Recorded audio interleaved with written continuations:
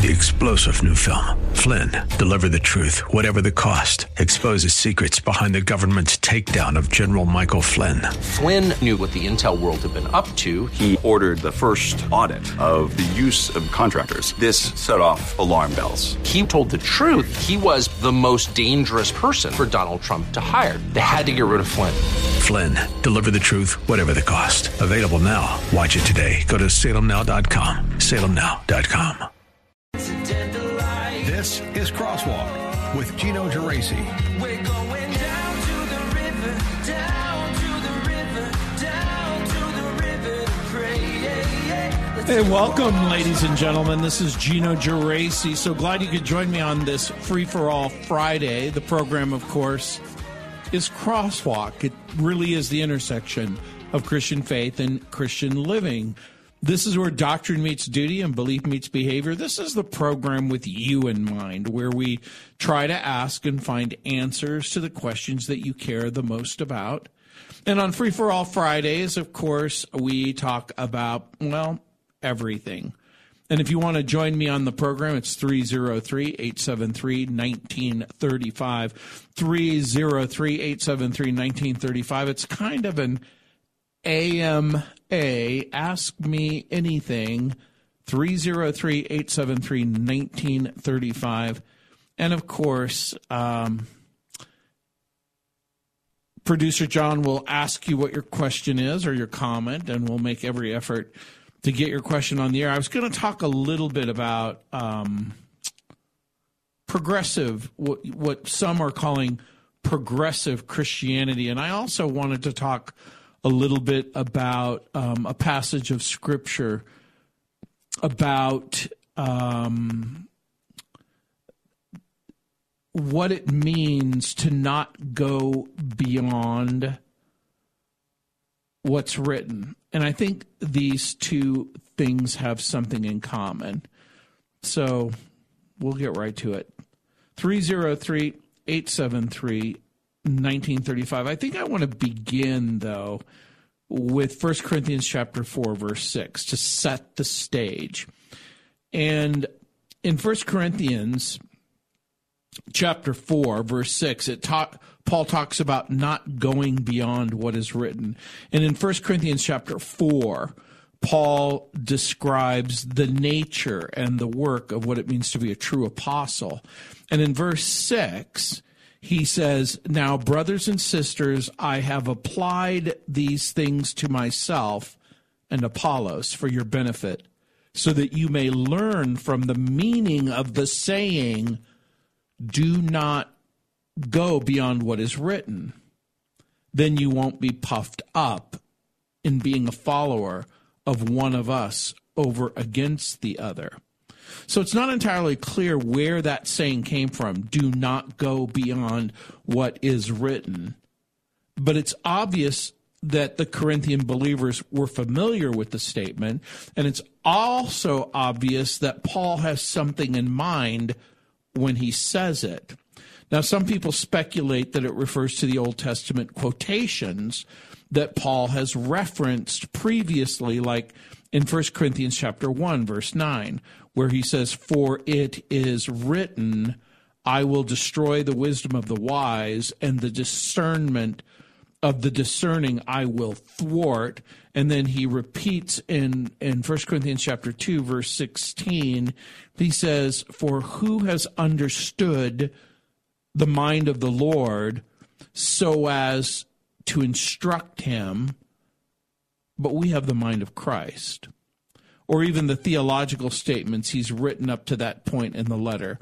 Most likely, though, it almost certainly refers to the general principle that everything a believer does should be passed on biblical truth, or should be based on biblical truth. In saying, do not go beyond what is written, Paul wants his readers to understand that the words and the teachings of Scripture are ultimately sufficient and true.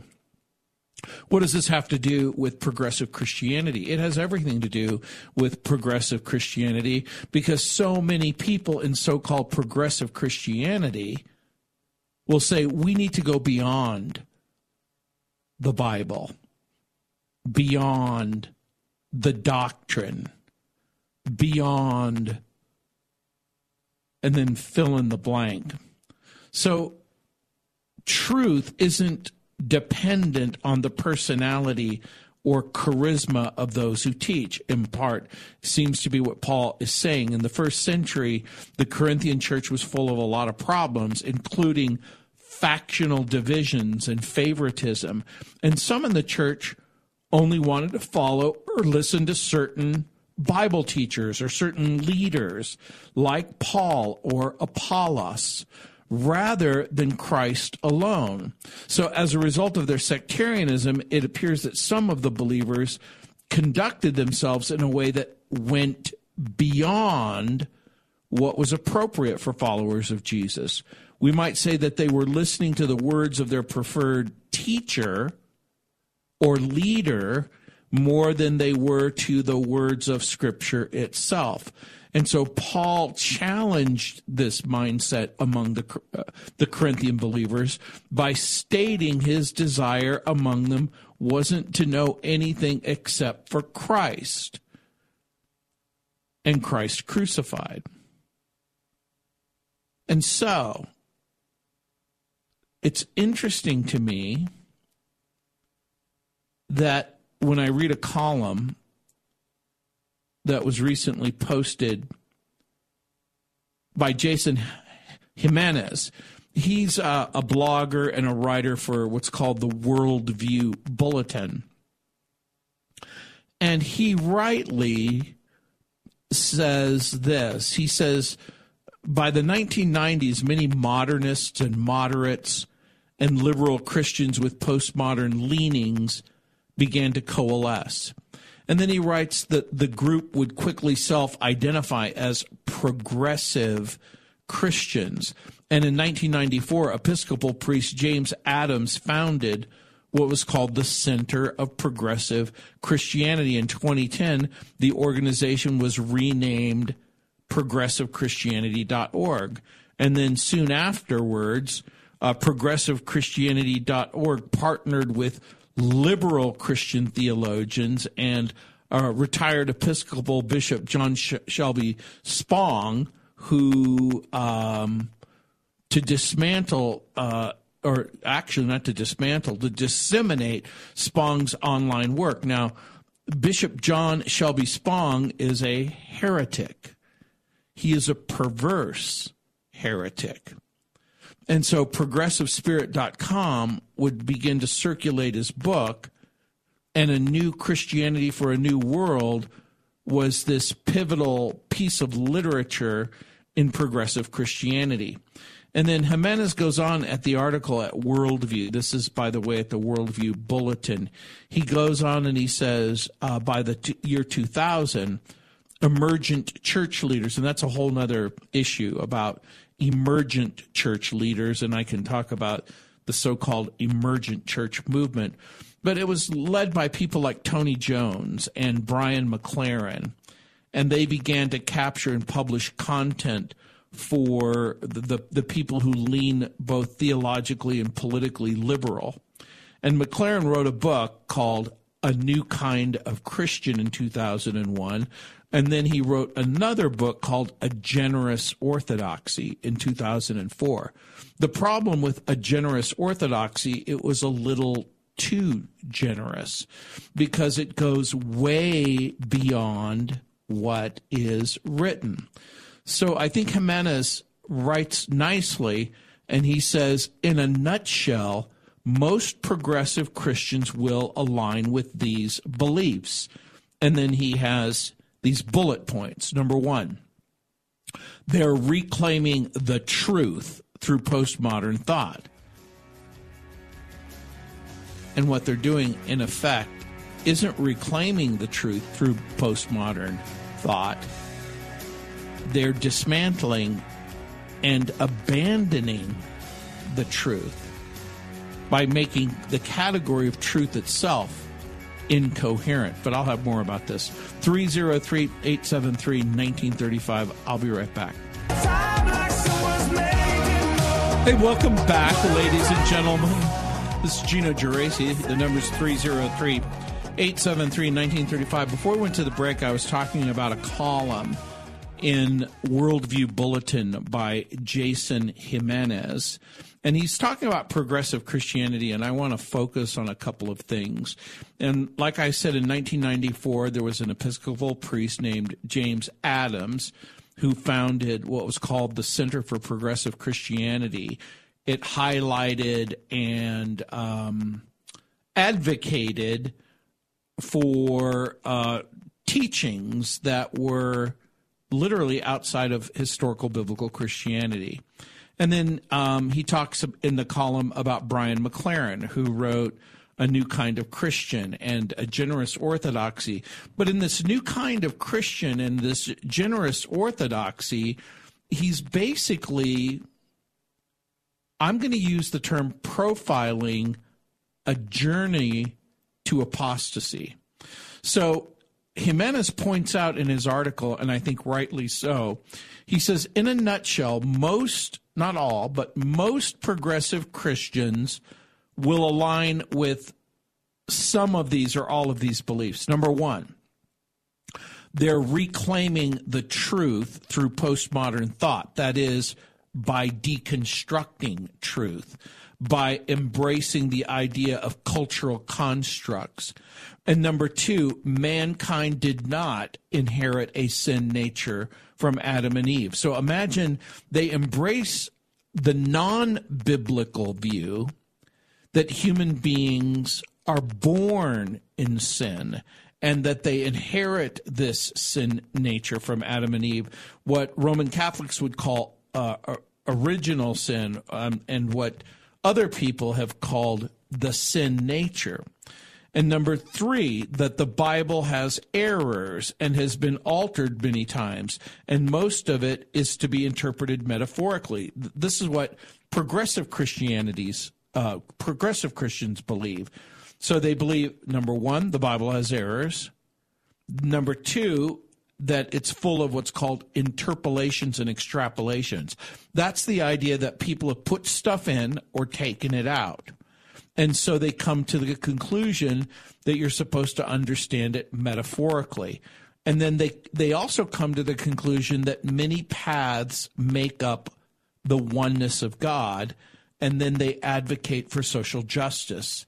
In other words, for them, social justice is the gospel. And so when you place the term progressive in front of Christian, some people say, oh, that means new and improved. Just like when you come up with the political term progressive.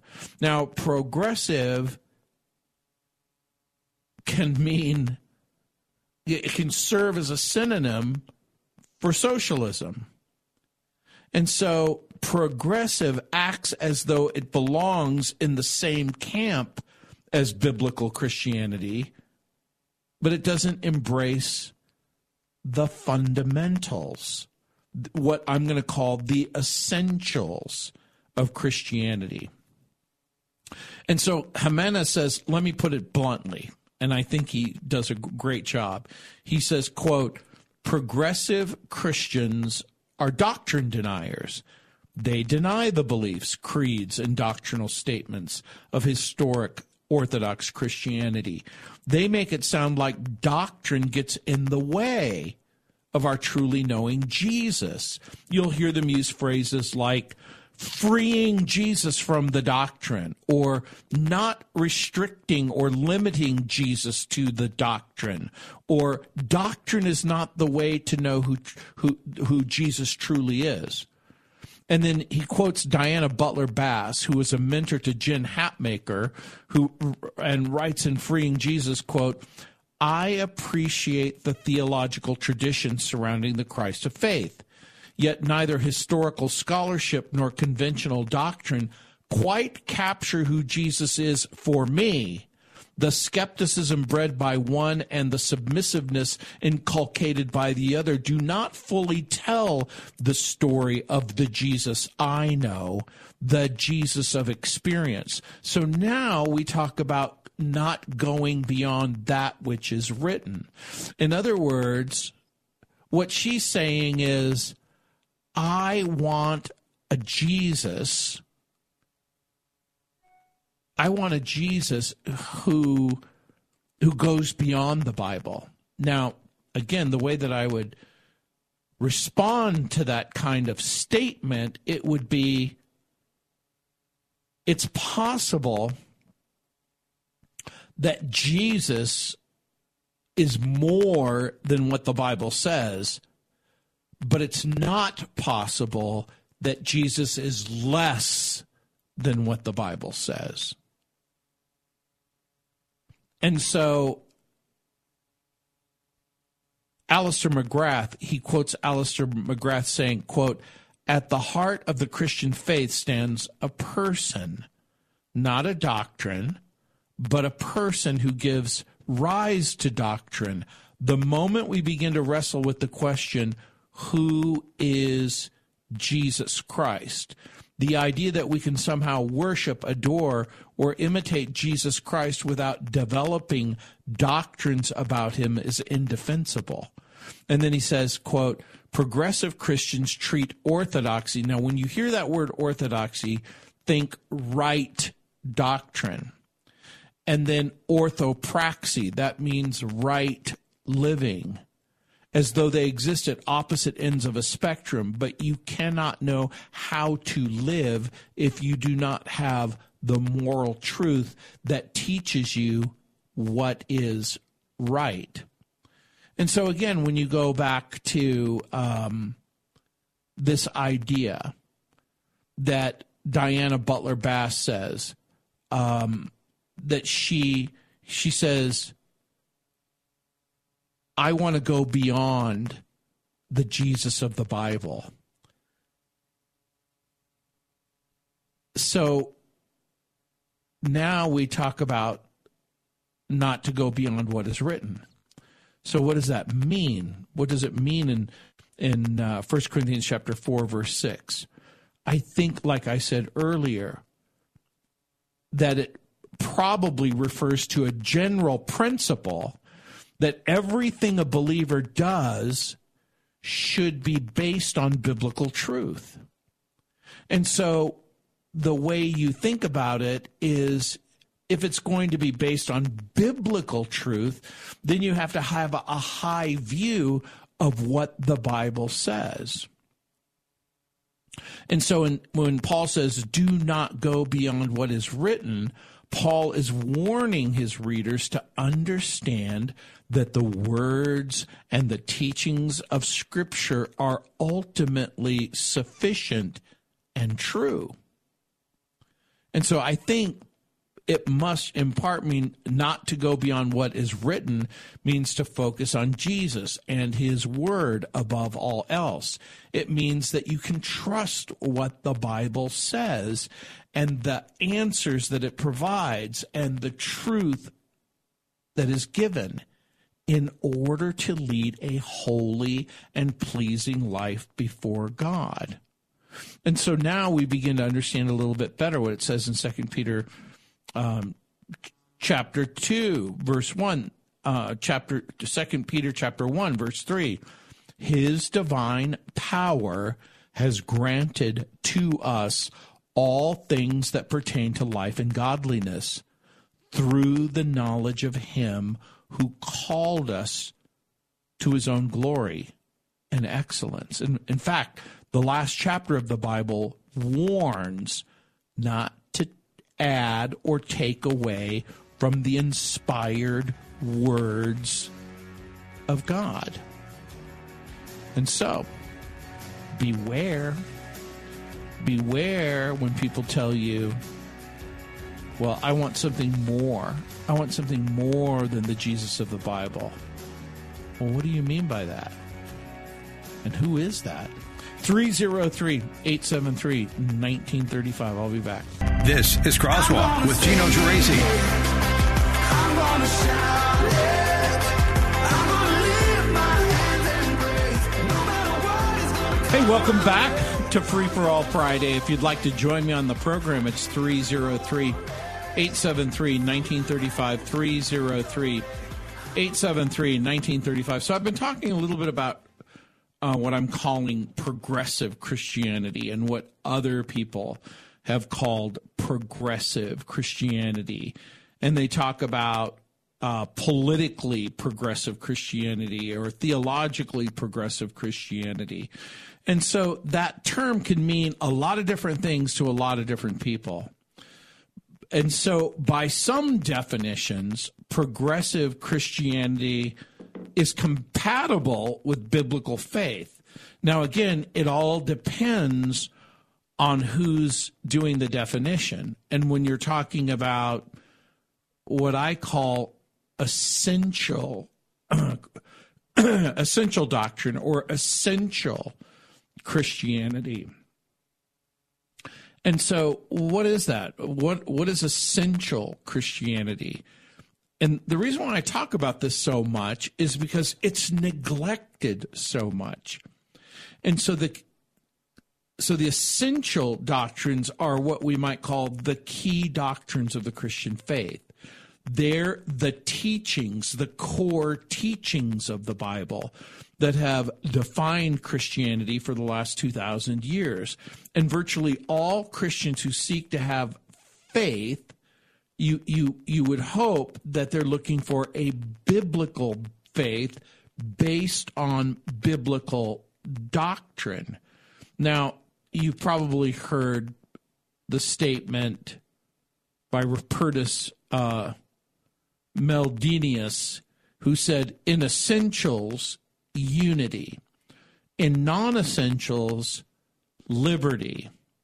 In all things, charity.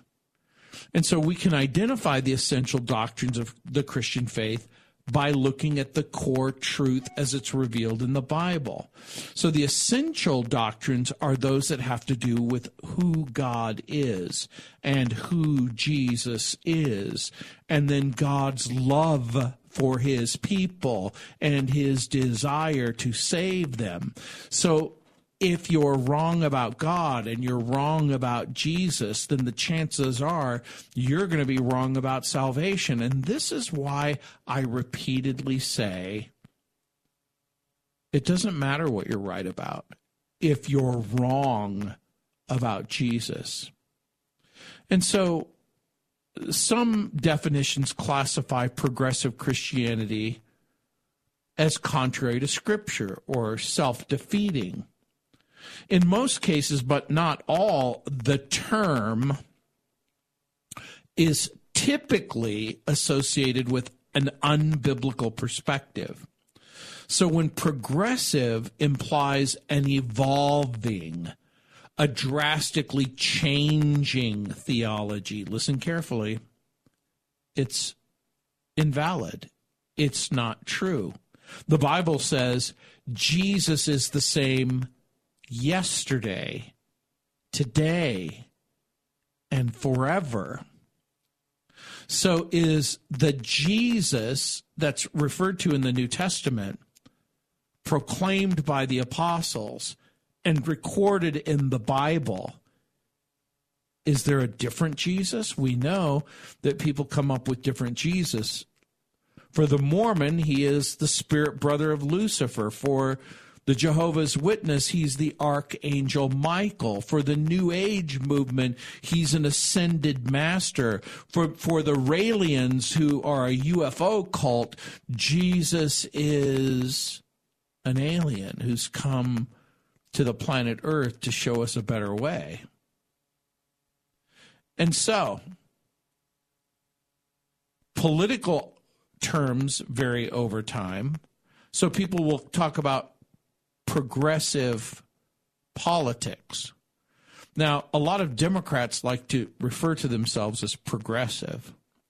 But from my perspective, progressive becomes a euphemism for socialism. In the modern West, the term progressive is broadly associated with the desire to improve society.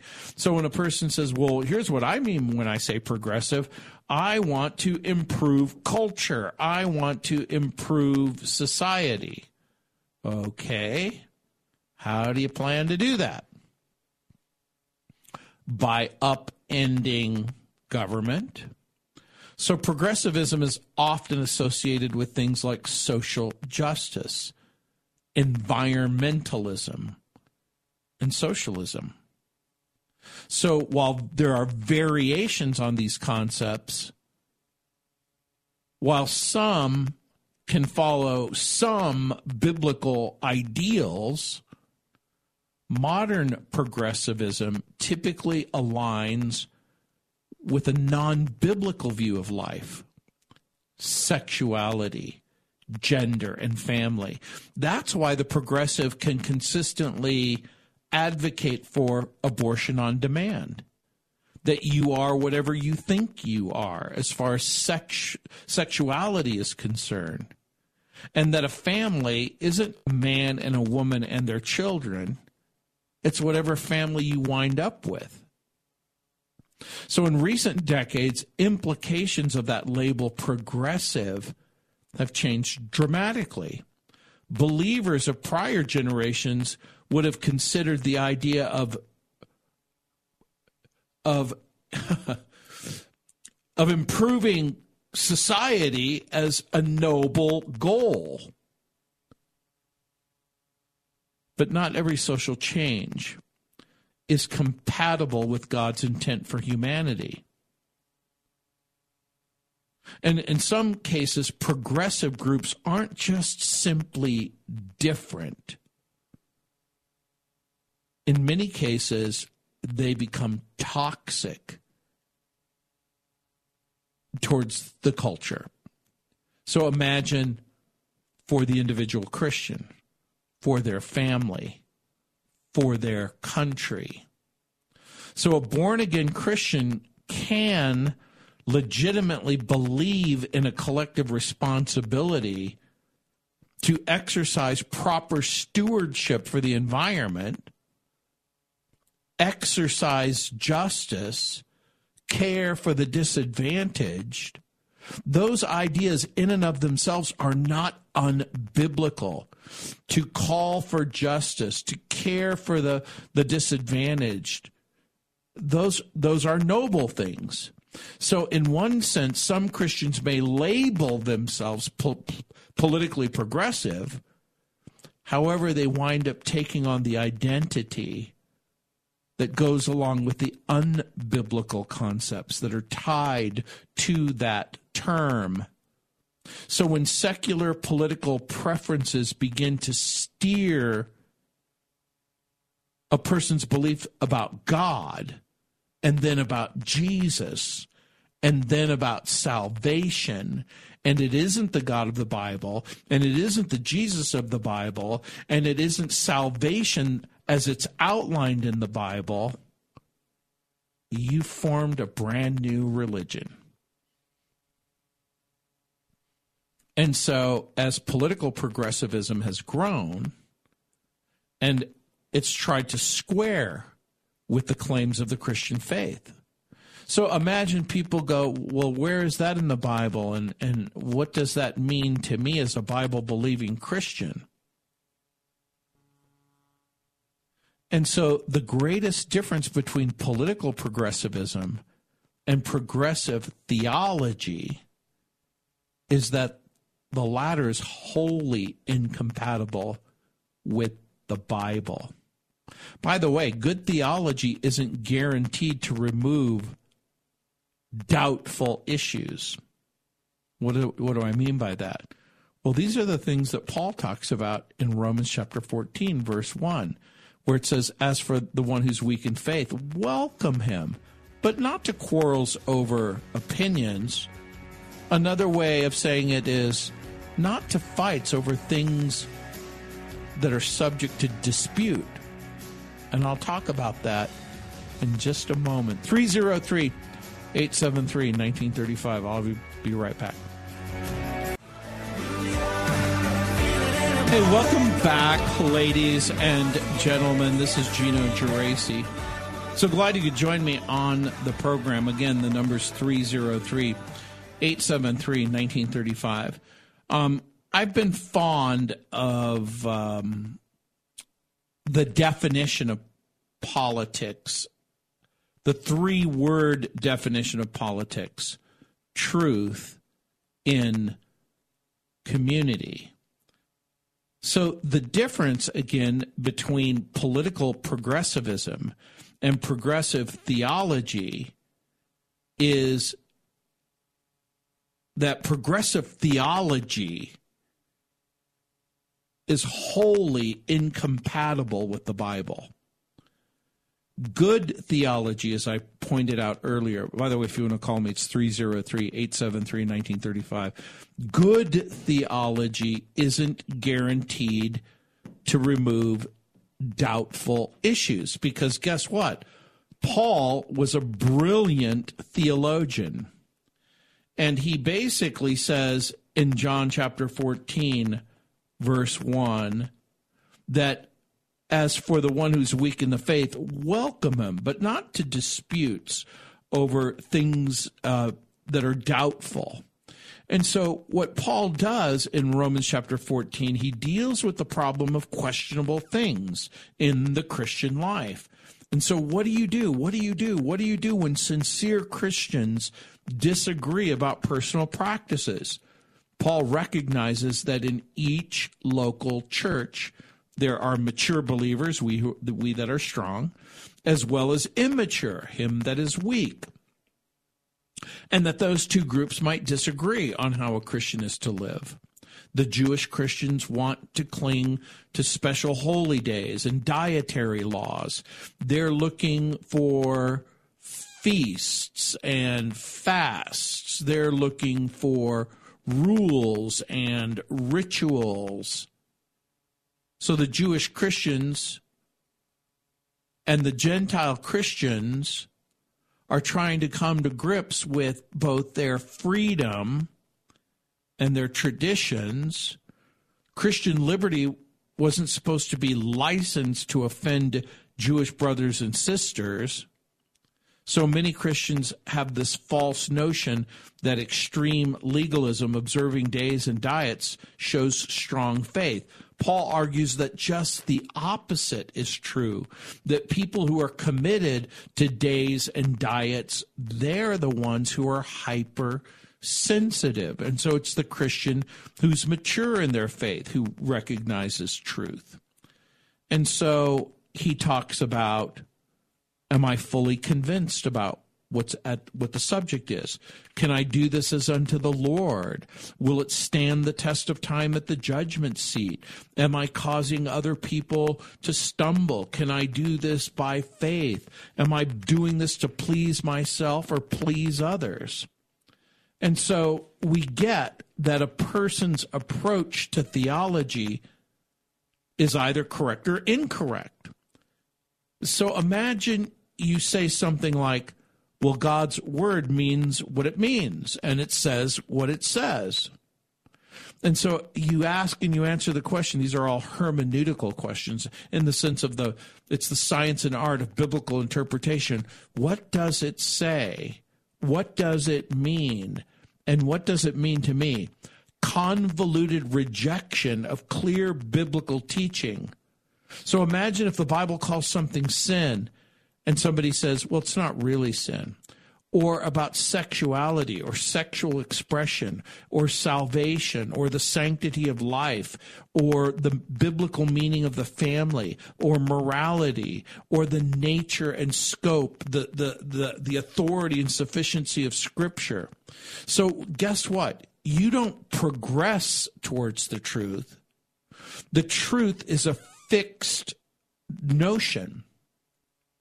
Here's the way I would put it. You're either walking towards the truth or you're walking away from the truth. Truth does not progress or develop. It exists. Truth does not progress or develop. it exists, and you either come closer to it or you move further away. And so progressive theology broadly rejects the historic view of the Bible. And by historic view, I mean the view of its authority, its intelligibility, its sufficiency, its inerrancy. And so progressive theology, once it begins to abandon the historic view of the Bible, then it can abandon what the Bible says about Jesus, about salvation, about eternal life. And so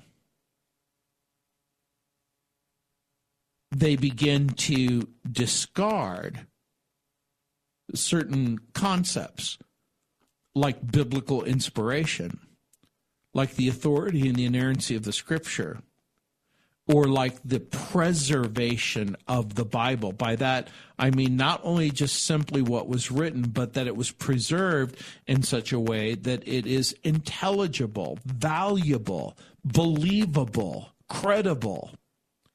Progressive-minded readers may attempt to insert their ideas, opinions into passages where ideas were never meant to be found.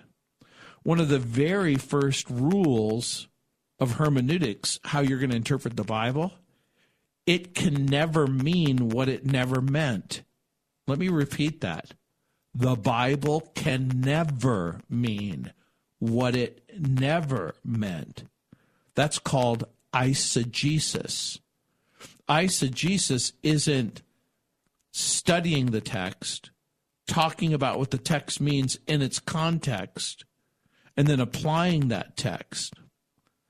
Eisegesis is a term, well, when we think about exegesis and eisegesis and eisegesis are two conflicting approaches to Bible study. Exegesis is the exposition and then explanation of a text based on careful, objective analysis. The word exegesis literally means to lead out of, and that means that the interpreter is led to his conclusions by following what the text says. The opposite of that is eisegesis. I say tongue-in-cheek that these are the people who begin with the text, leave the text, and then never return to the text. So the opposite of exegesis is eisegesis, which is the interpretation of a passage based on a subjective, non-analytical reading of the text. So the word eisegesis literally means to lead into, which means that the interpreter injects his or her own ideas into the text, making it say whatever he wants it to say. So obviously only exegesis can do justice to the text. And eisegesis constitutes a mishandling of the text. So why am I saying all of that? Because the progressive may dismiss certain texts as ideas that are outdated. The LGBTQ commercial can condemn all of those passages that condemn homosexual behavior as being clobber verses meant to hurt the LGBTQ community. Nothing could be further from the truth. Passages call people to repentance and then to trust Jesus as the Savior. Basically, guess what? Truth has no tribe. You are either a member of truth or you're not a member. 3-star General Michael J. Flynn, head of the Pentagon Intelligence Agency, knew all the government's dirty secrets. He was one of the most respected generals in the military. Flynn knew what the intel world had been up to. He understood its funding. He ordered the first audit of the use of contractors. This set off alarm bells. The explosive new documentary, Flynn, Deliver the Truth, Whatever the Cost, uncovers the facts behind this scandal. Flynn told the truth. He was the most dangerous person for Donald Trump to hire. I find out the worst enemy that I'm going to face in my life is right here in America. They took my assessment and they wanted me to change it. And I was like, I'm not changing it. They had to get rid of Flynn. With in-depth interviews, archival footage, and never-before-seen personal records of the man behind the headlines. I just felt like I was drowning. Flynn, Deliver the Truth, Whatever the Cost. Available now. Watch it today. Go to salemnow.com. salemnow.com.